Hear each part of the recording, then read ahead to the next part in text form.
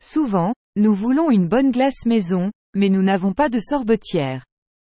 Une bonne nouvelle. Vous pouvez aussi le faire sans. Voyons comment. Fouettez 250 g de crème végétale, dans un bol, mélangez 180 g de lait concentré froid, ajoutez 30 g de miel, et mélangez. Ajoutez 150 g de pâte de noisette et remuez jusqu'à ce que tous les ingrédients soient mélangés.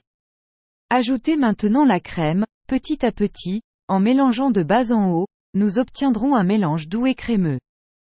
On prend un bac à glace, comme ceux d'un glacier, on y verse le mélange, on ajoute dessus des noisettes hachées et quelques noisettes entières, ici et là. Fermez le récipient avec son couvercle et placez-le au congélateur pendant 8 heures.